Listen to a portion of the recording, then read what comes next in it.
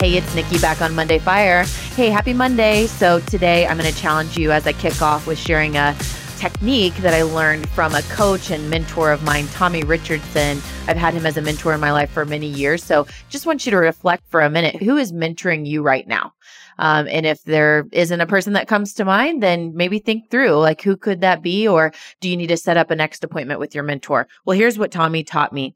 In order to get the results that we want, it all starts with the thoughts that we have around those results. So thoughts, the way we think, leads to how we feel. The way we feel leads to how we act. And then how we act leads to our results. So if we think about the results that we're trying to create, like, let's say, a health result. Looking just very simply, I'm looking to lose 10 pounds, but I keep struggling with that as the end result.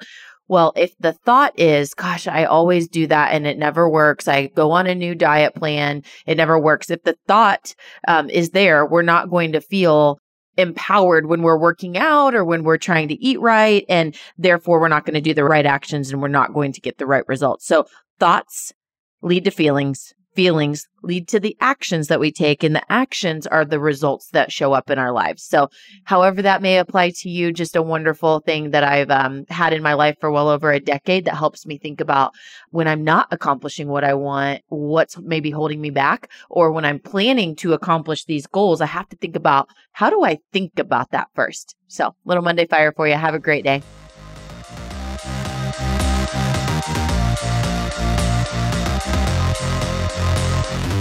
We just left the world a little bit better. Now go do something with it.